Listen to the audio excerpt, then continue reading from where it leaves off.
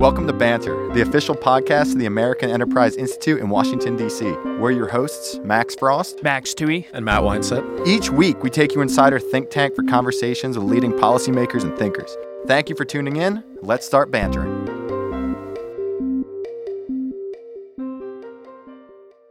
At the tender age of 29, Ross Douthat became the youngest ever columnist at the New York Times. He's also a film critic at National Review and the author of several different books, all excellent, and he's the denizen of many different podcasts, none better than this one today when he joined us all on Banter. That was Matt Weinset. This is Max Toohey. Up next, you'll hear from Max Frost. We are so thrilled that Ross Douthat's joining the show today. We all love Ross Douthat. And I was thinking before the interview, I was first introduced to him when he, in a Bill Maher clip, when he owned Bill Maher on a religion debate, defending God, by the way. How refreshing. The only other thing we have to say is please sign up for the Banter newsletter, banter@aei.org. Send us an email. We've been getting lots of positive feedback, lots of interesting interactions with our listeners. We love it. Please write to us, let us know what you're thinking, and sign up for that newsletter. And a final note, Banter is heading to the Iowa Democratic caucuses at the end of the month. And we know we have a lot of Midwestern listeners. In fact, Minnesota accounts for more listeners than any other state. So, for all those in Iowa or all those who know Iowa, please send us recommendations for any restaurants, bowling alleys, churches, churches, diners, bars, diners, shooting ranges, the most American things you can think of. We are so excited for this trip.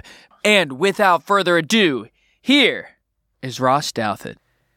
Governor Haley, thanks for coming in. It's my pleasure to be here. Thank you. Mr. George Will, welcome. Glad to be with you. Arthur Brooks, welcome back. Thank you, guys. I appreciate it. Ambassador Wolfowitz, pleasure to have you. Nice to be here. Thanks. Miss Peggy Noonan, thank you for coming. Guys, thank you very much for having me. Mr. Bolton, it's an honor for you to be with us today. Glad to be with you. Thanks for having me. J.D. Vance, welcome. Thank you for having me. Ross, thank you so much for joining us today. Thank you so much for having me. Ross, what's it like being a conservative columnist for the world's biggest liberal newspaper? What newspaper is that? The New York Times. It's a lot of fun.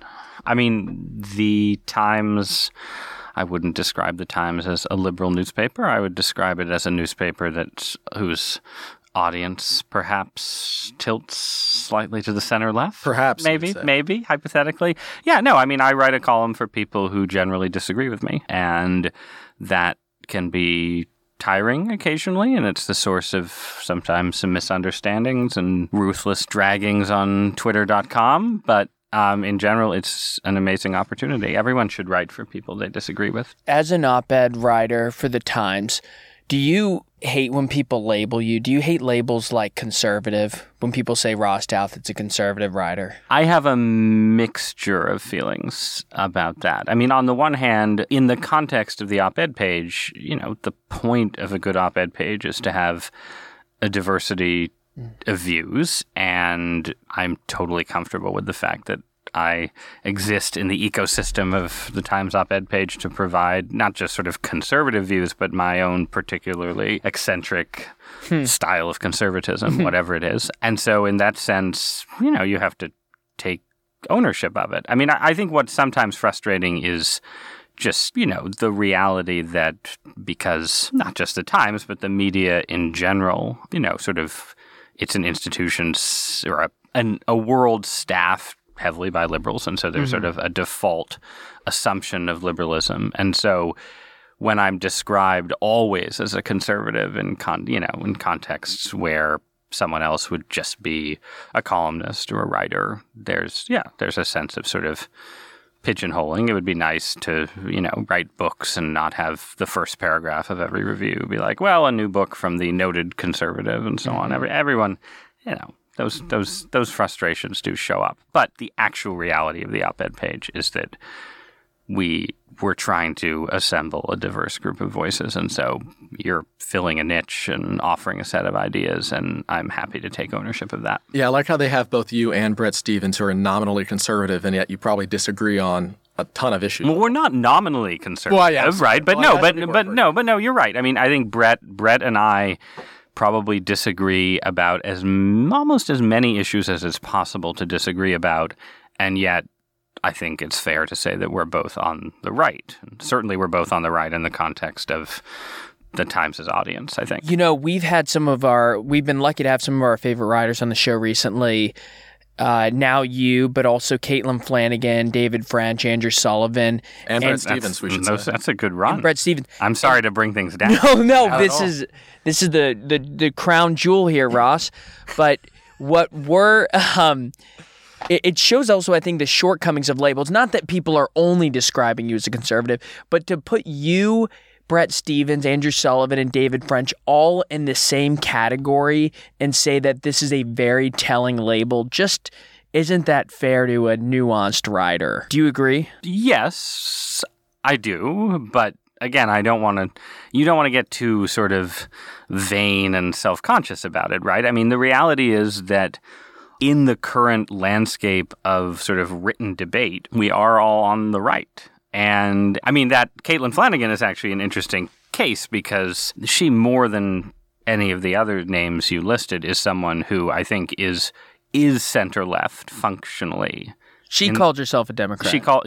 She votes for Democrats, but she would be perceived as on the right by her critics, right? So there are a lot of cases like that in the current landscape, and then there are also cases of people who are sort of labeled or self-described as on the right who would be perceived by many people on the right as being functionally on the left, especially sort of pieces or parts of anti-Trump conservatism. So both of those things exist. But the reality is that it's no different from the debates within liberalism and the left, right? It's a sign of conservatism's health to some extent, and not that I'm saying conservatism is particularly healthy, but that French, Stevens, Douthit, and Sullivan all represent different varieties that overlap in certain places but disagree in others. What do you think of the argument that there's a lot of op-ed writers out there, a lot of conservative op-ed writers, and yet not many pro-Trump op-ed writers out there? Is that an argument or a statement of fact? Well, I guess we could take it either way. But like the New York Times, for example. I guess the argument would be it's not fair that those people aren't represented when he's the president and they control such an important part of our country's politics today. Yeah, I think that's a reasonable point. I think that there are challenges that one of the challenges with Trump is that the nature of the op-ed columnist, it's sort of different from other journalism jobs and other think tank jobs and so on, in that you have to write on the news more or less constantly.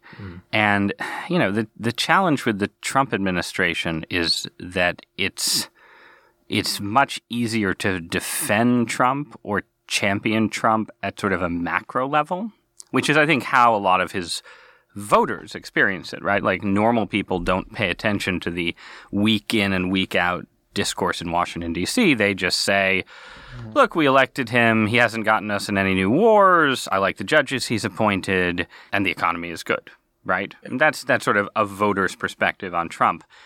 And you can write that perspective in an essay in like a monthly magazine. But week in and week out, the Trump White House is just like a dumpster fire, right? Like, there's no policy. Trump, rants in ways that even pro-Trump columnists, even, the smartest pro-Trump columnists will sort of say, well, he gets a little salty on Twitter. There's no smart pro-Trump columnist who's writing a defense of all of Trump's crazier tweets. There's no pro-Trump columnist writing a defense of the fact that, like, half the cabinet is staffed by acting secretaries and so on. And so I think one defense you can offer of the paucity of conservative columnists is that it's just hard. It's hard to write week in and week out in his defense, not because he's necessarily indefensible, but because, like, the day-to-day workings of his White House are kind of indefensible. Yeah. So, a lot of people on the right say that it's like there's a tripwire when you're dealing with progressive audiences. And it's just a matter of time until you say the wrong thing and they come for your head and who knows what will happen. Mm-hmm. They'll point to the thing with Brett Stevens recently and whatever it may be. Do you buy that at all? Or do you feel pretty comfortable you can write all your ideas and not have your career ruined over? In other words, how come you have not been canceled yet? Well, I've been canceled repeatedly, right? I mean, but I've been canceled at least 3 times in the last year. I think that I think the landscape has changed a little bit. The internet, the Twitter mob, the the effect that having Trump as president has had on the left has made it a little harder to be a conservative talking to liberal and left-wing audiences unless you're just in the sort of all Trump is bad all the time mode. And in that sense, I mean, I don't, if I were like fully for Trump week in and week out, maybe it wouldn't work with my audience. I don't know. But I think it's totally, I mean, it's not, put it this way, if you're writing for people you disagree with a lot, it's not unreasonable to say, well, you have to have a strategy for writing for people you disagree with. And you're not going to maintain yourself in that kind of interesting, unique, provocative position if every week you're just, going for maximal offensiveness and trying to find the tripwires. So I guess what I'd say is there are tripwires, obviously. Sometimes I find them, but I don't go out constantly seeking them, and I think it's reasonable not to. You're trying to find, if you're arguing for people and with people, you're trying to find spaces where you can have a productive argument. And I think those spaces are sometimes harder to find, but they still exist. And, institutionally, Bret Stephens has been canceled many times, but he's still employed by the New York Times. Barry Weiss, my other colleague, who is not entirely popular with the online left, also is still employed by the New York Times. I'm still employed by the New York Times.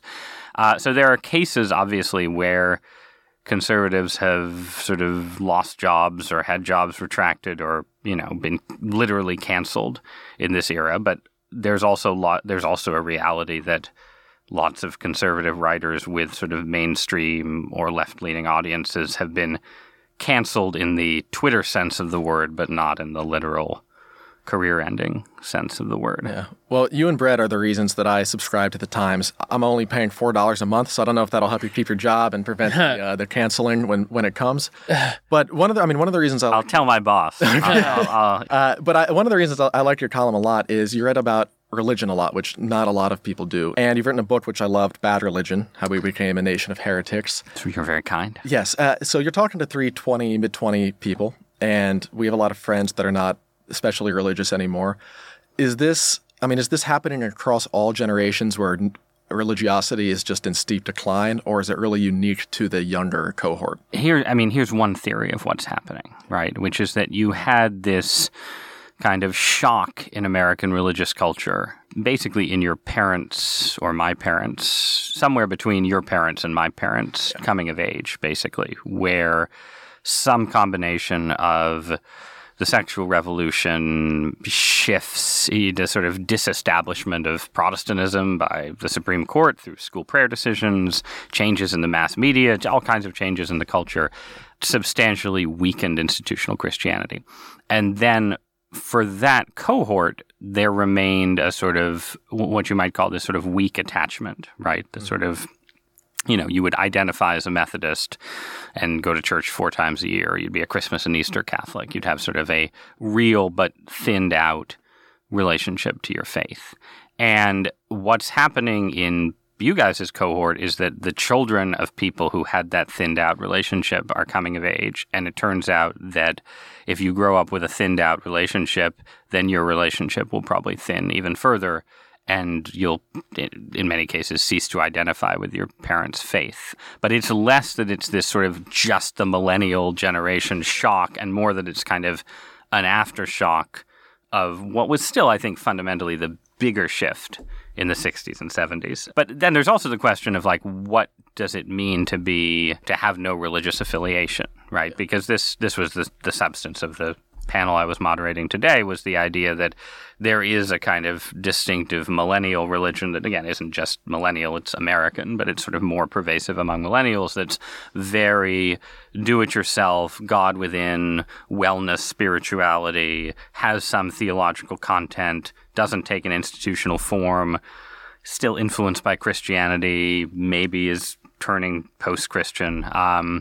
But I think one of the big shifts in American life that's affecting your cohort is that it used to be that there was this sort of institutional core in American religion, and you would get these sort of waves of freelancing, entrepreneurship, do-it-yourself religion, religious hyper-individualism, going back to Emerson and, Joseph Smith and all the religious entrepreneurs and figures in the 19th century. But usually that energy would eventually be reabsorbed into institutions, or new institutions would be founded.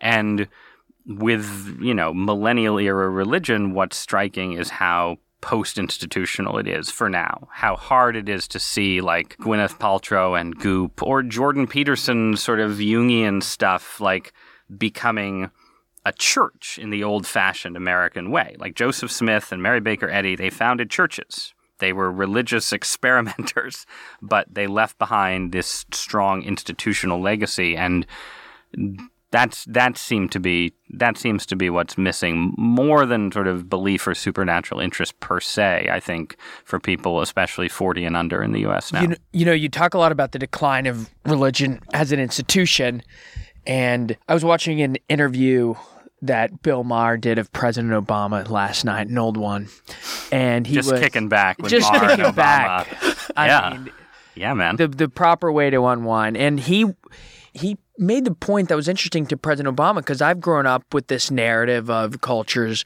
becoming increasingly secular, religious values aren't really recognized. And he pointed out, he said, President Obama, you've done a lot recognizing the non-religious, the atheists as a legitimate group in America, but we're still underrepresented. He said it's hard to be an atheist politician. You're kind of canceled, especially in Midwest and the South.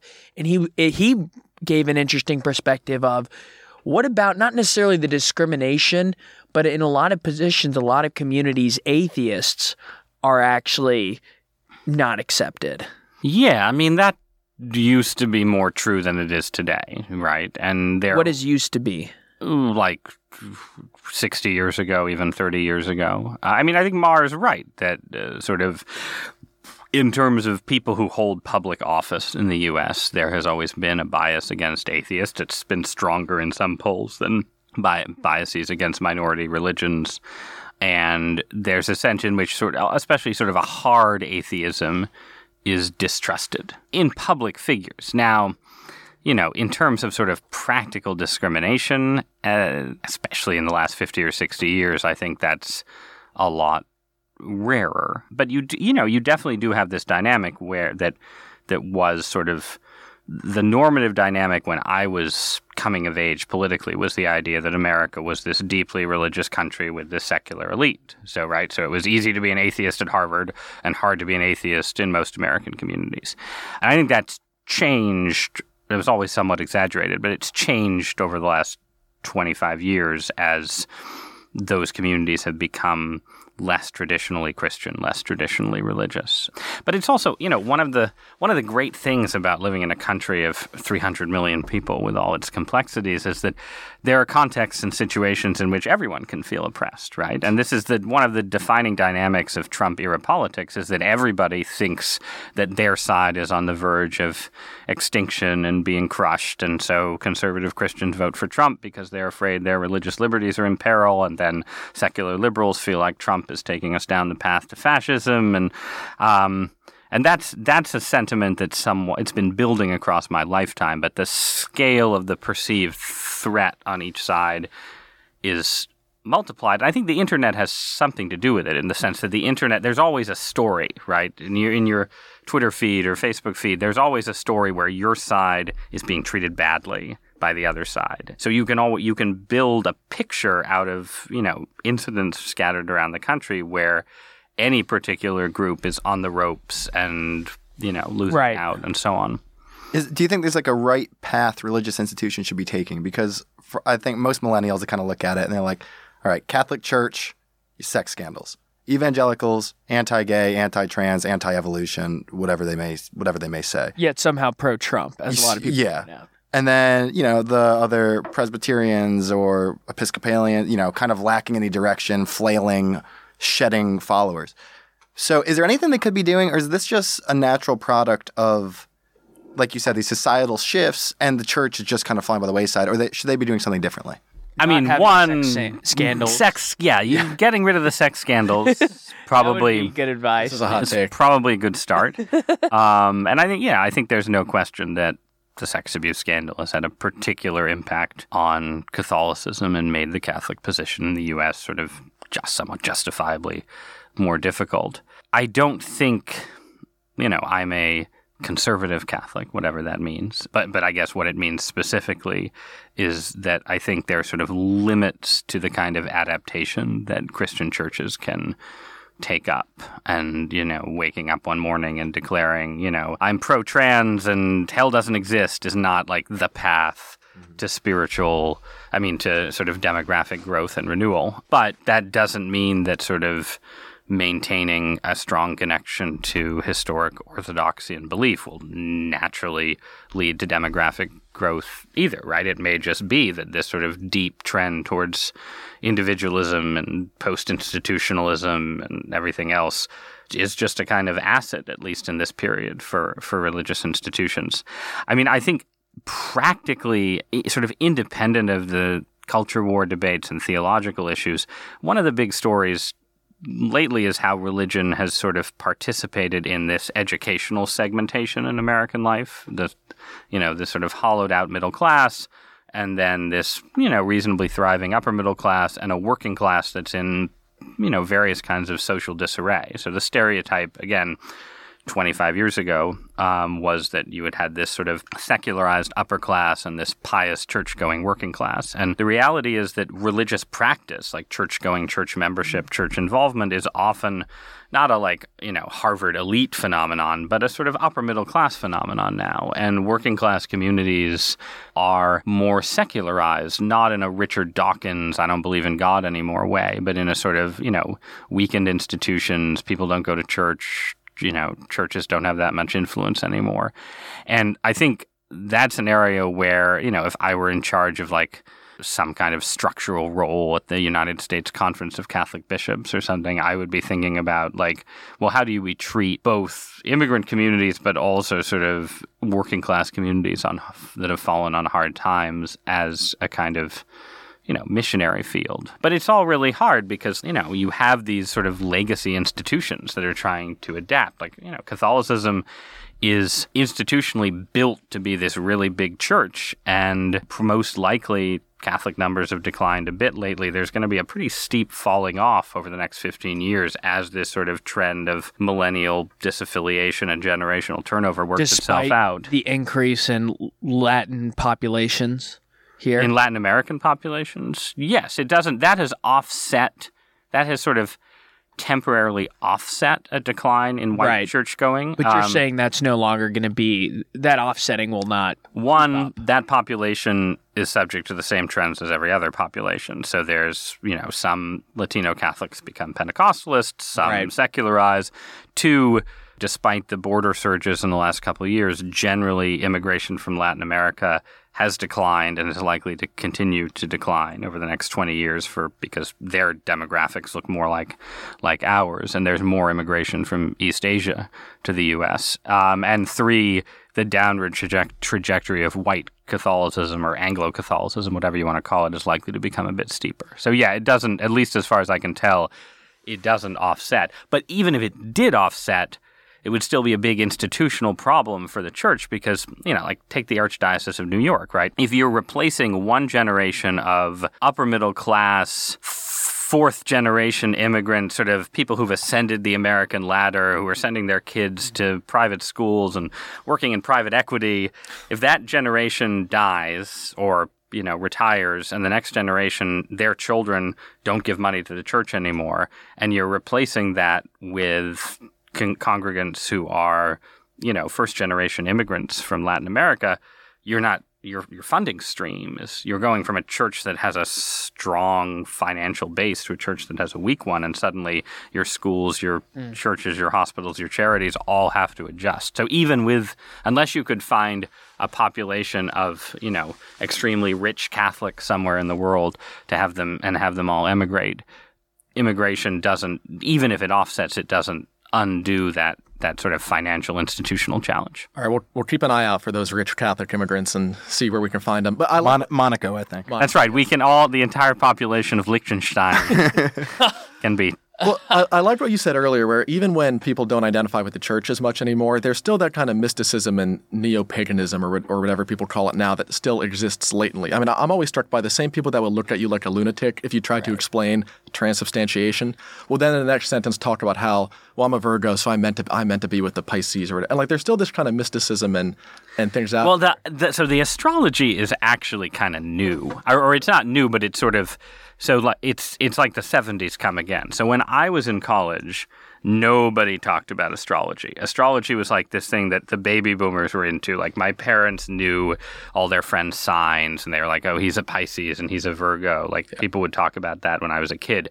But by the time you get to the 90s and early 2000s, it's just, especially among educated Americans, it's sort of dead. So the last 5 years have been a real astrology resurgence. I mean, I'm struck by the amount of educated people in my peer group that actually talk about it. Yeah, I think I don't want to say never, but nobody in my, non-religious peer group talked about astrology in 2002. I mean, I definitely think part of it is people are sometimes trying to be funny, or they participate in this because it's cultural, it's cool.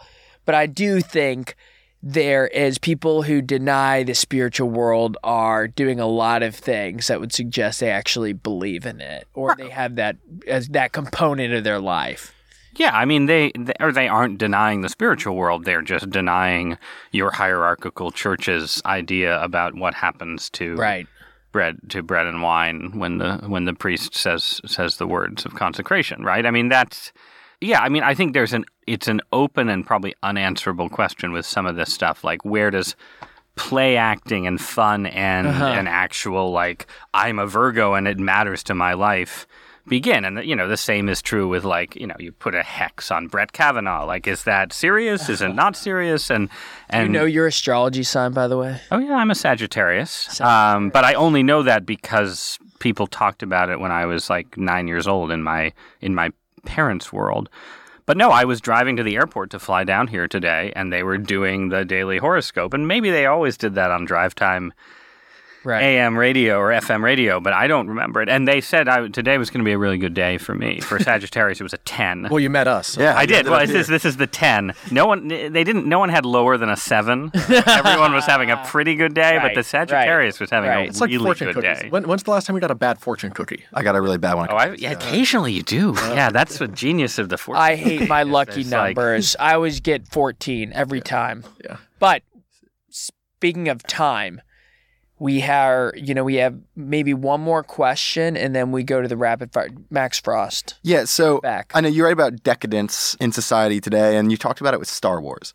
Now, one thing I absolutely hate are the new Star Wars movies. I think it symbolizes so much that's wrong with our whole culture and society. Yes. I'm thrilled to be in the presence of somebody who I think agrees with me. Yes. But what's your reasoning? Can you talk a bit about it? Sure. So I have this new book coming out next month called The Decadent Society, which your listeners can pre-order on Amazon.com. And the definition of decadence that I'm using, which is sort of eccentric, but sort of not, is not just like luxury and plushness, but something more specific, an idea of stagnation, drift, and repetition at a high level of wealth and technological proficiency, basically. And so that, to me, is what the new Star Wars movies are.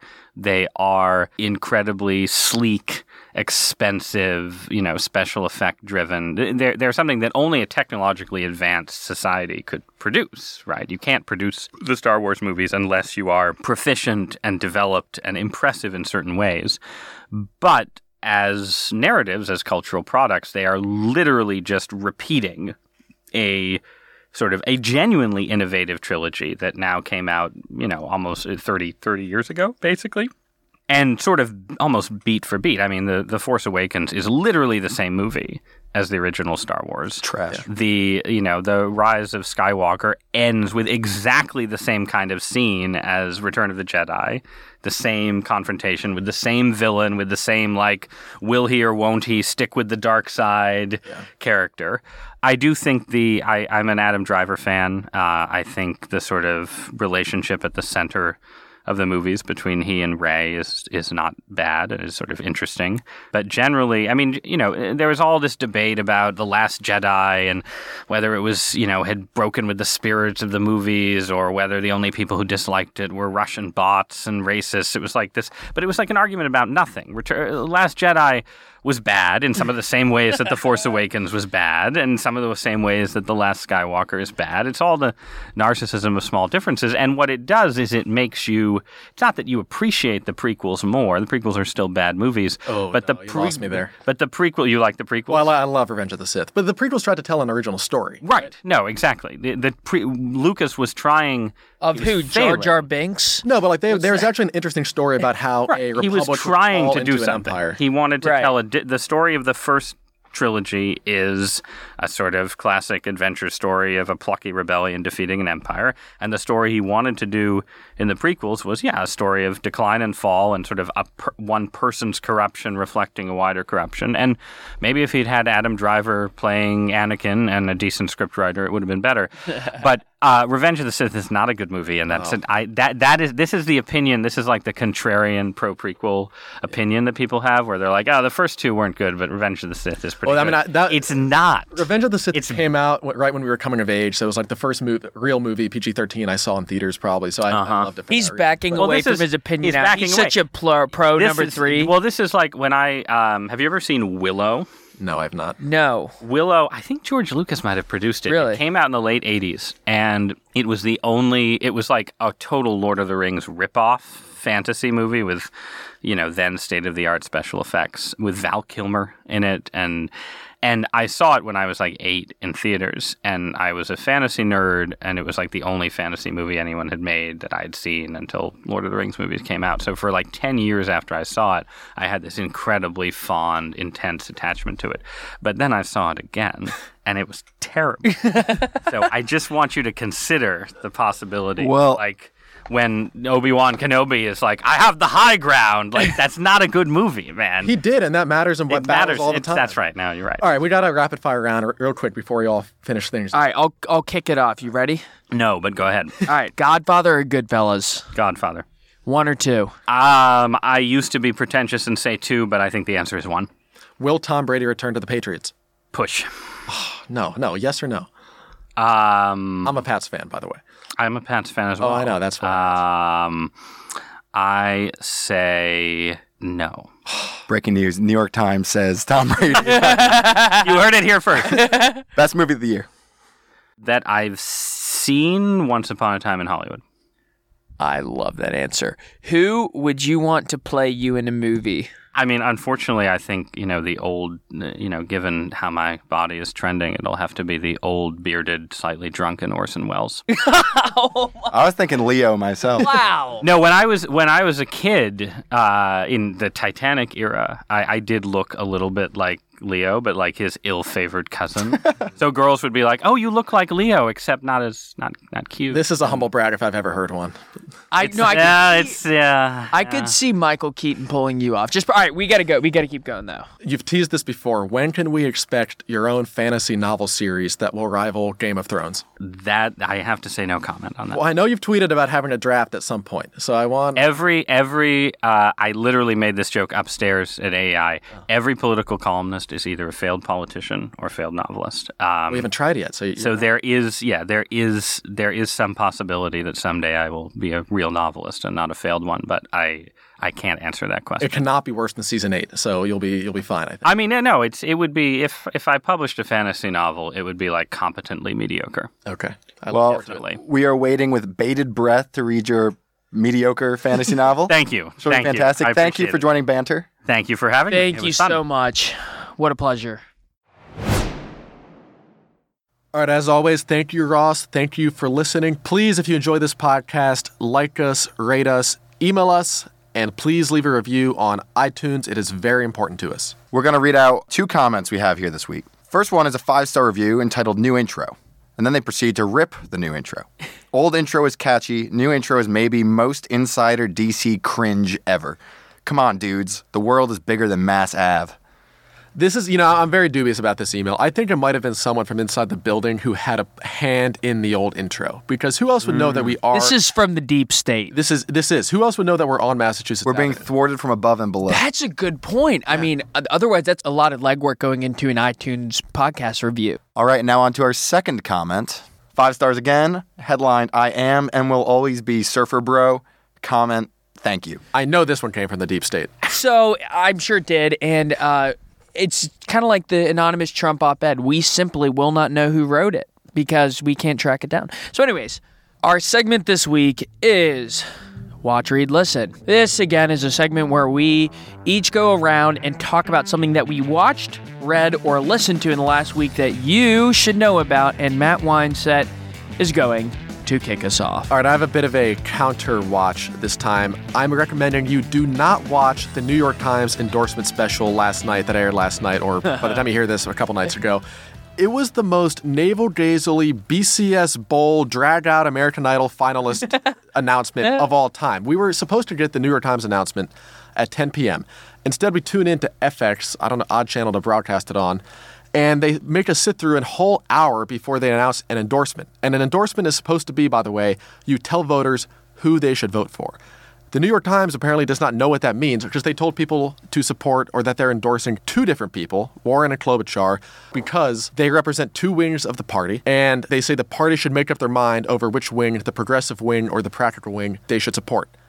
The whole point of an endorsement is to tell people who they should support, and they totally punted the ball on that. They tell the party to make up their mind by telling them how not to make up their mind. Exactly. I mean, and it felt like LeBron James' decision, but less interesting, where they make us sit through an hour where they kind of show clips of some of the interviews. So endorsing a candidate, you're not endorsing an agenda, you're endorsing a candidate. They met with all of them, they had extensive interviews, they talked about the process. Just endorse somebody. Someone had a great tweet, they pointed out, I never want to hear the New York Times editorial board talk again, bemoaning how politicians cannot make tough choices. This was the easiest choice in the history of the editorial board. Pick a candidate that you think people should vote for. Outstanding point.